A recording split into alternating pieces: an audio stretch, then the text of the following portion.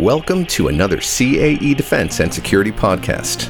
On this platform, we connect with our listeners to share inspirational stories, discuss new technologies, and exchange thoughts on a range of topics relevant to the global defense market. Check us out at cae.com/defense-security/ or subscribe on your podcasting platform of choice. Hello, everyone. My name is Maurice Carmichael. I'm the Training Center Operations Manager at CAE Defense and Security Canada, and I'm also a retired Lieutenant Colonel from the Royal Canadian Air Force. Welcome to CAE's Defense and Security podcast. Here with me today, I have the tremendous pleasure of hosting three highly inspiring women from the defense and the civil aviation sectors. First, we have Roberta Jamieson. She's the Director of Training Services for CAE USA in Tampa, Florida. And then we have Christina Renteria. She is the Chief Pilot at Stag Air. Howdy, y'all. Nice to be here tonight. And then we also have Nilofar Romani, former First Afghan female pilot. Hello, everyone. Thank you for having me here. Really our pleasure to have all three of you today. So during today's podcast, we will talk about the roles where women are still a minority as Air Force pilots or civil pilots. These three amazing women will share with us their professional life experiences and the pursuit of their dreams. So let me start with Christina. Christina, where did your inspiration come from to become a pilot?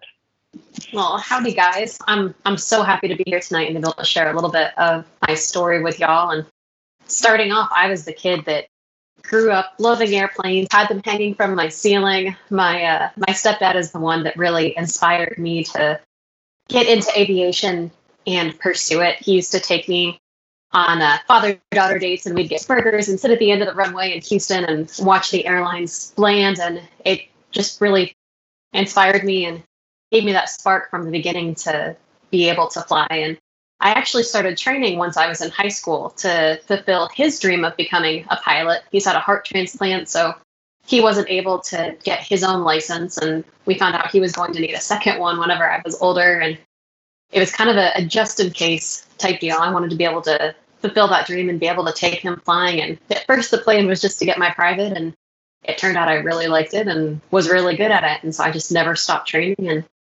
progressed to where I am now, about 10 years later. Wonderful to hear. Family often has a big part to play in the inspiration, that's for sure. Yes.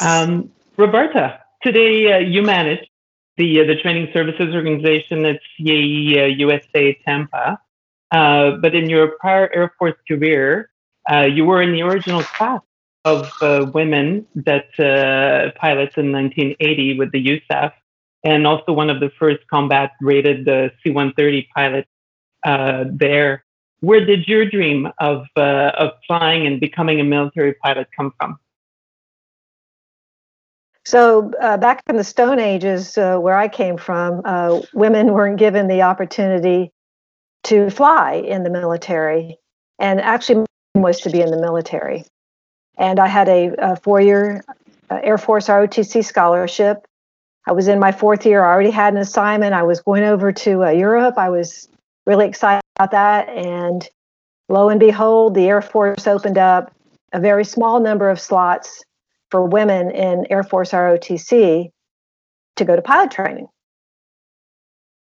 Women in my ROTC class, I was the only one that had the physical qualifications, the eyesight, the other issues they look for. And so I applied. I was straightforward. I was very nervous about applying because I'd never flown a plane. I didn't know if I had the skills or the talents. And I also knew I was going into a career field where mostly male dominated. So I was, I was young. I was nervous about all of that. But I think in the end, what it came down to was I didn't want to have regrets. I did 60s, sitting in a rocking chair and wondering, what if I had done that? So it was a leap of faith for me. And I do think it was a God thing.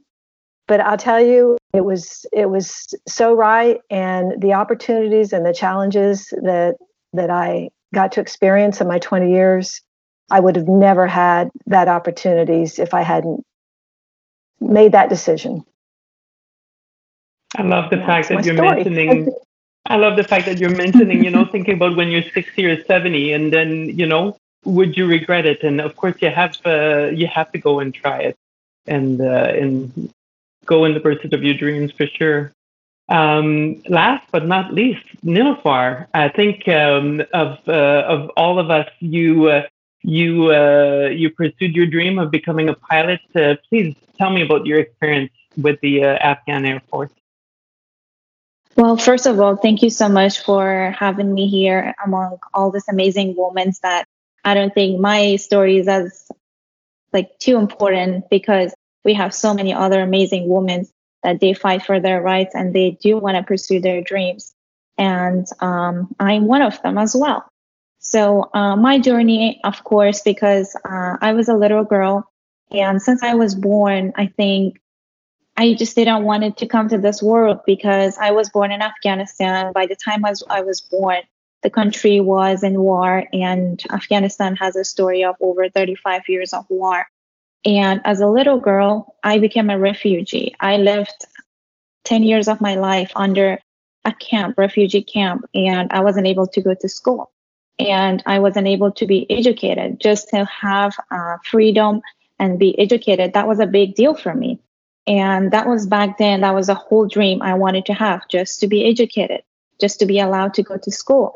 And because I have faced so many challenges in my life as a child, and growing up and go back to my country, I would see those U.S. Air Force fighter jets that they would fly over Afghanistan's sky, and it would be just fascinating. And I would look at them, and I would lay in the balcony. I would just look at them, and it would amaze me. And beside that, my father, he always wanted to be a pilot.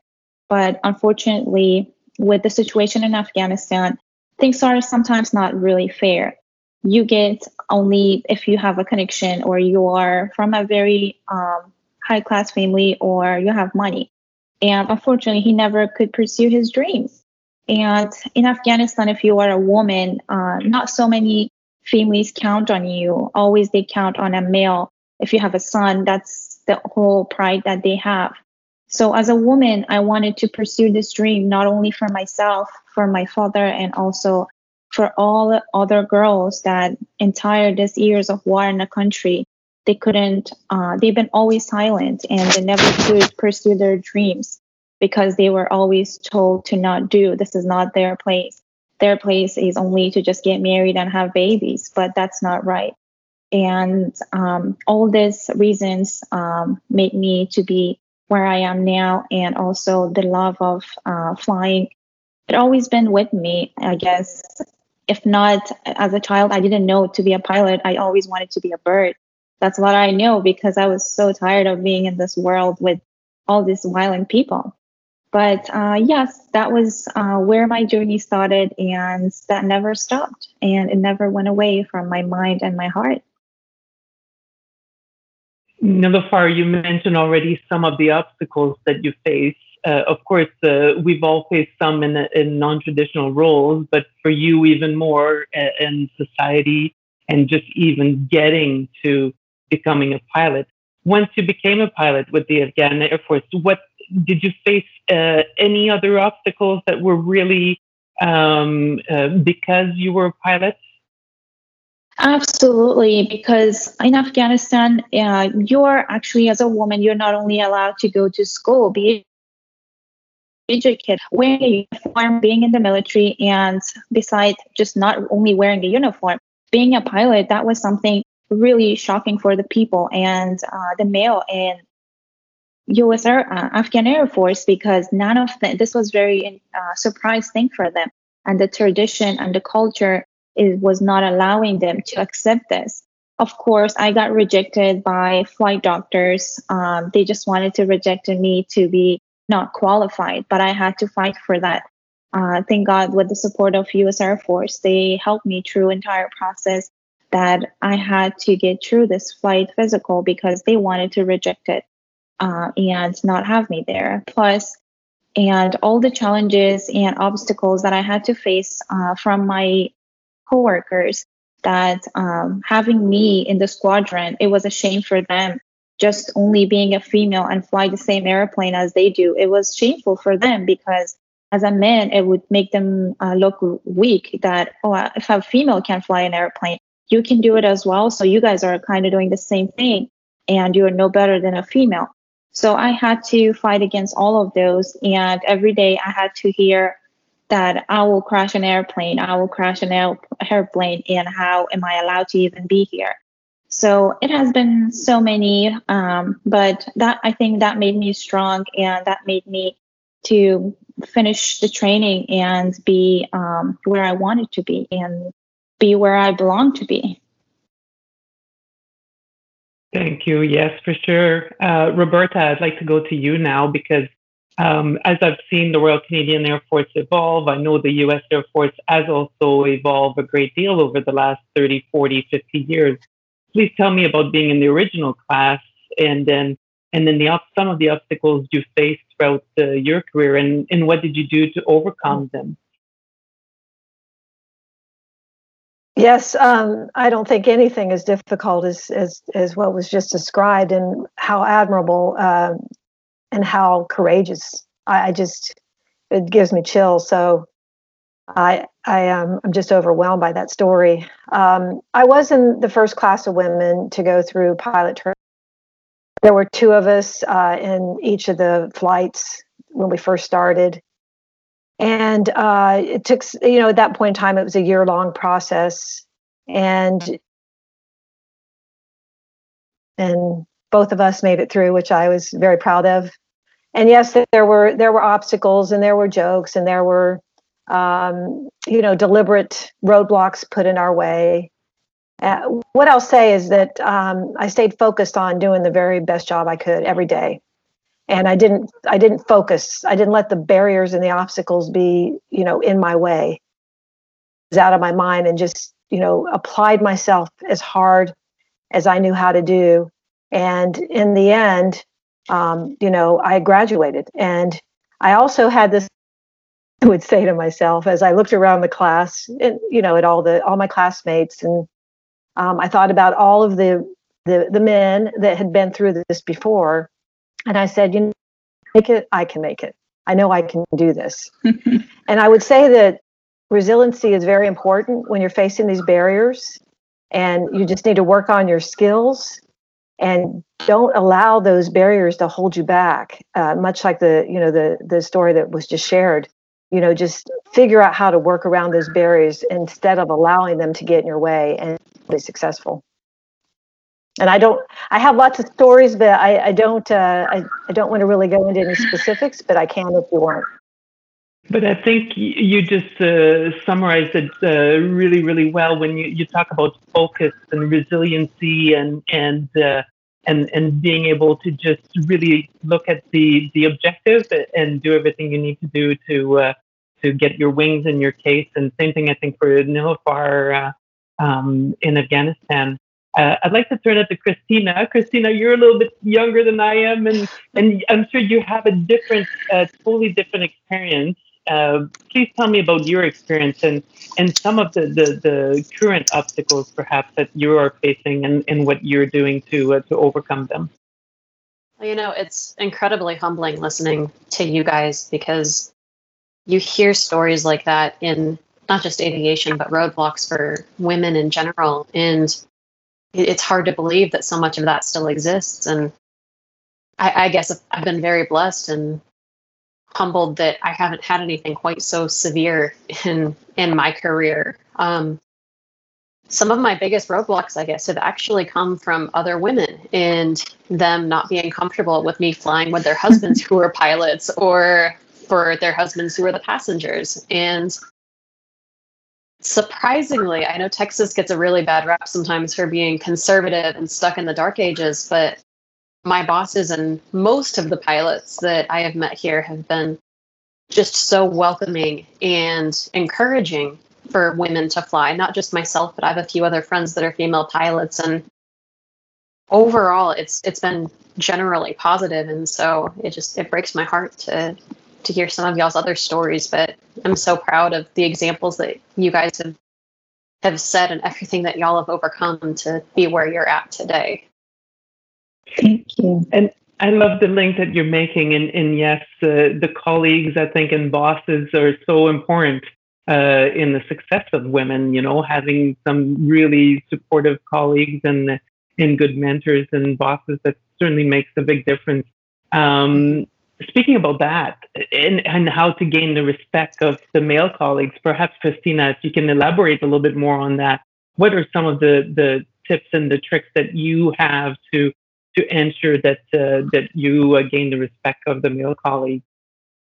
Well, it's something that took time. I've been working at the current airfield that I'm at now for about 5 years, and I think it's kind of like with anybody new to the field, you kind of have to earn your stripes a little bit and show everyone what you're made of. But something that's really helped me is showing up on time, present yourself professionally, dress appropriately, and always treat everyone else with respect. I'm a true believer that you get what you put out in the world. And so I've always tried to treat everyone with respect, because you never know who the person in the back of the airplane or the person that could be hiring you for your next job is going to be. And so I think that that's a really good way to not only get farther in life, but also character building, and makes each of us a better person. And so through time doing those things, it has definitely helped to build up respect and rapport, both with colleagues and with clients. So those are my main things that I do to practice on a day-to-day basis.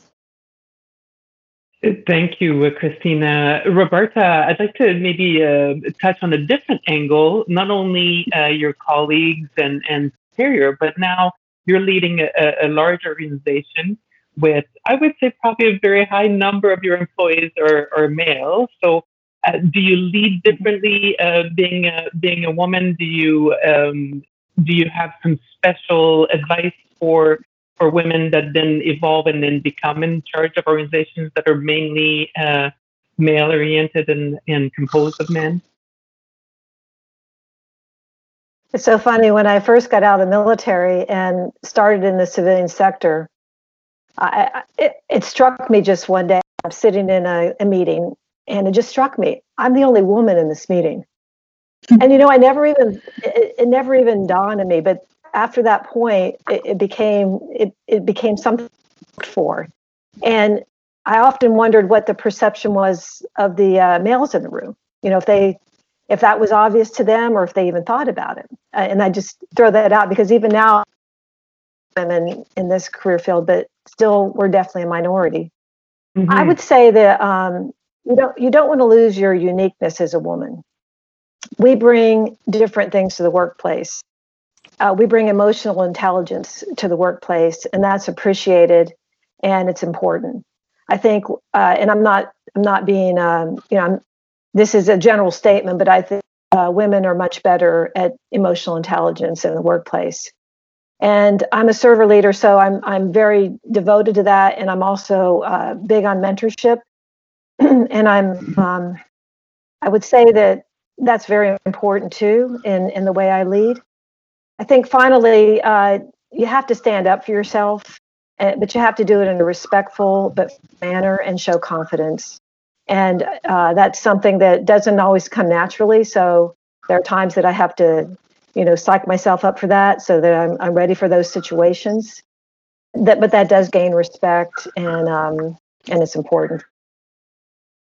I think, Roberta, you and me probably have something in common in Nilofar as well. Having been in the Air Force or part of a forces group, was wearing the uniform is one thing, because you walk in, if I remember being the commander, walking into a room, everyone would know who I was. When you walk into a boardroom at CAE or in the corporate role, it's different because people don't know who you are and what you're bringing. That's true. That makes a big difference, I find. Yes. That's a good point. Yeah, Nilofar, please talk to me about perhaps the difference now when you were in Afghanistan or in your life now working with male colleagues, working with other maybe flying instructors, male flying instructors. Tell me about the relationship and what you see and the difference between the Afghan Air Force and what you're doing now and how you're evolving. Well, it's absolutely different because all I had to see was disrespect. And, just as a woman, they always looked down to me, honestly. And didn't matter how hard I had to work, no matter how harder than everyone else I had to work, I still said, which was the hard part for me, because when you look at other world, the women that they have maybe in other countries, women won't see it that way. But for me, coming from Afghanistan, I can see the big difference, because in here, you can be anyone, you can do anything you want to do. There's no barriers and nobody can stop you. You want to be an astronaut? Yes, you can be an astronaut if you just want to be and you aim for it. But unfortunately for me, it took a little bit longer than I thought, because back in Afghanistan, I had to prove myself. I had to work hard. And as they would look as a woman, that I cannot do combat mission, or I cannot do a mission that involved with HRs or human remain bodies. And I had to work for that. I had to say no to it. I had to sometimes ignore the order just because for a good change. And according to our law, which is only in our law, not in any other ICAO or FAA, I'm sure it's not, that a woman pilot is not able to fly HR mission, which is the human remain body in the military. And as you know, in Afghanistan, it's a battlefield. Most of the cities in Afghanistan is still under Taliban control or ISIS control. And there was lots of Afghan soldiers. They would lose their life and they will be killed. And as a pilot, our duty was to go and bring their bodies to their families, or if they needed any treatments or a casevac mission. But it was written that as a woman, I wasn't able to do this mission, which was really painful for me, because when they would look at me as a weak woman, that I would get very emotional and it would affect my ability and my skill, which was 100% not true. And I had to ignore that order, and I was ready for it. Even if I had to lose my wings, I was ready for that, because I wanted to bring that change. I didn't want a woman that comes after me, she would think, why they stopped me from doing this? Would I love to do this? What if I love that to help someone, to help them bring their bodies, or that's the last thing their families had to have from them. And I had to just ignore some orders to be able to break those barriers. And that sometimes among the older pilots, it was very different. The older pilots, male pilots, they treated me so much better than the younger one. And the only reason is because the older generation, they were raised during the 60s when there was a respect, there was a rule, and there was a right for women. Women could be anything that they want to be. They could do anything that they want to do, and nothing would stop them. And unfortunately, the younger generation were the one that they grew up in Taliban, violent, and during the war, that their mentality was completely wrong. And it was hard for me as a woman to change that mentality. But I'm still glad that at least I could change some of them, but not all of them, which is still breaks my heart. But the big difference is that in the United States, it is so different, because I get to fly with my instructors because they treat me the same as other male pilots. There's no difference. They see me the same, and I never get, nobody hurts my feeling that I'm a woman and I would crash the airplane, which is amazing. And that makes other countries, or this country, the best country in the world, that if you want to be who you want to be, and of course, I believe in yourself, you can do anything you want to do, and there's nothing to stop you. And no matter how hard or easy that can be, but you have to just do it yourself. There's nobody or nothing stops you. What strength of character you have, Nilofar. I'm so. First, I have to say we're only halfway through the interview, but I'm delighted to get to know you better today. Thank you Thank you. for discussing this. I would like to. We've talked a little bit about obstacles and about working in a male-dominated world. Let's just talk pure flying and what you love about flying and what brought you and when you're flying, what brings you the most joy? What do you like the most about flying? Nilofar, let's start with you. Oh, thank you. Well, I go back to my childhood because as a child, I was so tired of, honestly, the people and the world and the violence. Because as soon as I opened my eyes, I just saw violence.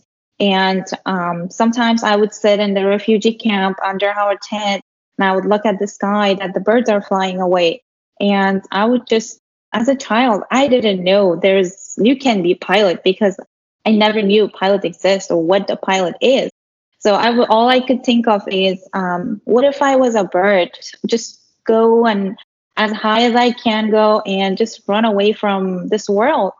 And the love of being up there. And sometimes I feel like that's exactly where I belong is because that brings, once I'm in the sky and my airplane wheels lift this ground and I feel like a free human. I feel like all the stress, all the struggles, all the problems, all the dangers, anything that it's my life and it bothers me while I'm here and it just make me think about it and it hurts me. And as soon as I'm up there, I don't think of anything else. All I think is just myself, my airplane, the sky, and that moment. And I don't think about anything. And that comes naturally. And everything is just washed away from my brain. And I never get to think about them. Even if I want to, there's no time for thinking about that stuff. Very good, absolutely. The pure pleasure of flying. Roberta, how about you? How about what do you really love about flying, and what draws you to flying? So the airplane is the great equalizer. You get in the airplane, get behind the yoke or the stick. It doesn't know if you're a man or a woman. It doesn't know if you're short or tall, black or white. It's all of your skills, your reactions, your decision making that makes the difference between a successful and unsuccessful flight. And I will echo what was said before. It's the freedom and it's the instant gratification. When you put an input in, you know right away if you did it right or wrong. It's instant gratification. The aircraft will tell you. So it's both of those things together. And but I would have to go back to the freedom. And it's almost like yoga. Like I do yoga, and doing yoga and you're really focusing on it, that's all you're thinking about. And you walk away from yoga and you just feel like a different person. And flying an airplane is the same way, because when you're in in that aircraft, that's what you're focused on. And so I can't think of a better way to describe it. Absolutely, absolutely. Christina, how about you? Talk to me about what you love about the flying. Well, you guys must be mind readers, because freedom was the first thing that popped into my mind as well. I started trading when I was 18 years old, living in Houston, and there was something about going to high school and then at night being able to get up in a little 172 and fly over downtown and see those lights. And, I guess you couldn't see the cars individually, but just to see them going down the highway, and you leave all of the troubles and the cares of the world behind. And it's still true to this day, maybe up at 40,000 feet instead of 3,000 now. But the difference is that there's so much that goes on in the world that we don't control, just family, politics, friends, so much. And when you take off, even if it's only for 30 minutes, for an hour, you get to leave all of that behind, and you are in control of everything for that time.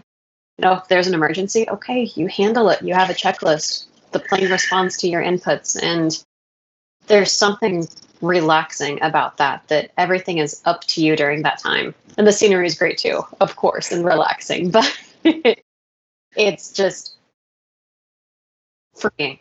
Absolutely freeing. Best way to phrase it, for sure. Free like a bird, absolutely. Yes.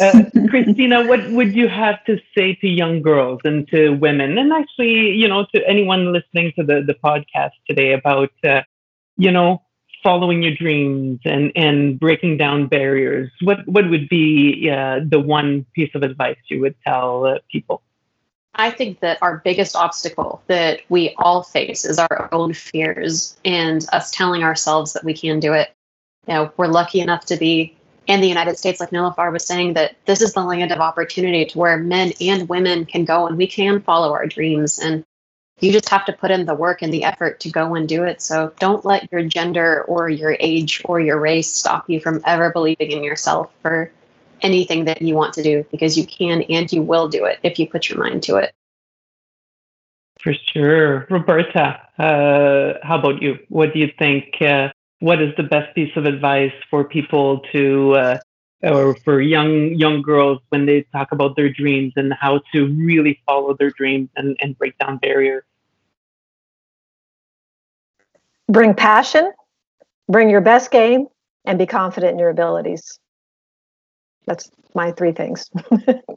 Do you think that was your recipe, those 3 things, through your entire career? Do you think that's what you continue to bring? It took me a while to get the confidence, but that's really important, because if you don't have confidence, you're not going to succeed as a pilot. You have to have that confidence, because you have to be able to express that to the people that are flying with you. So that's really important. But it may not come right away, but it will. Absolutely.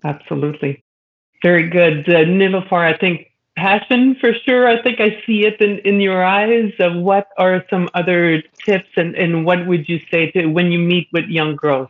What do you say about the road ahead, about making their dreams come true and breaking down barriers?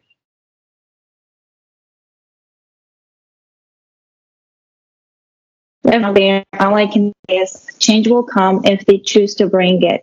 And it will be a time, because we're all human, that we will doubt, think we are not strong enough, we will think we are not worth enough, or we are not smart enough. And that's normal. It's okay if we all feel that way, because I felt the same way. But we should never let our fear to win. And we always have to believe in ourselves.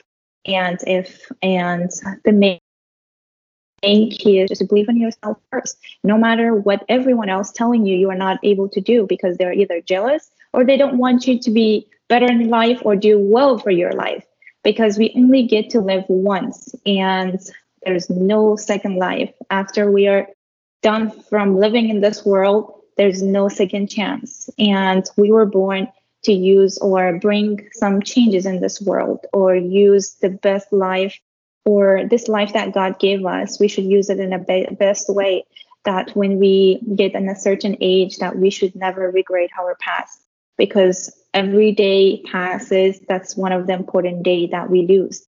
And every morning we wake up, we have to be appreciated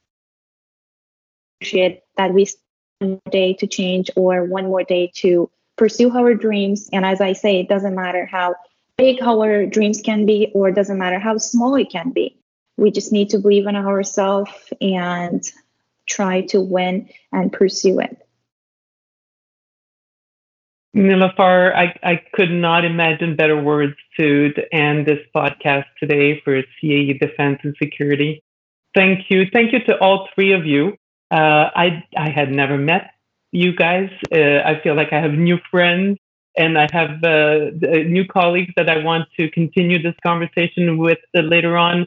And I hope people viewing today really enjoy getting to know the 3 of you. So Roberta, Christina, Nilafar, thank you so much for your time and for sharing your experiences. Wonderful. Thank you. Thank you for having us. Thank you. It was fun. Great. Thank you. Thank you for listening to CAE Defense and Security Podcast. If you want more information on CAE, please visit cae.com.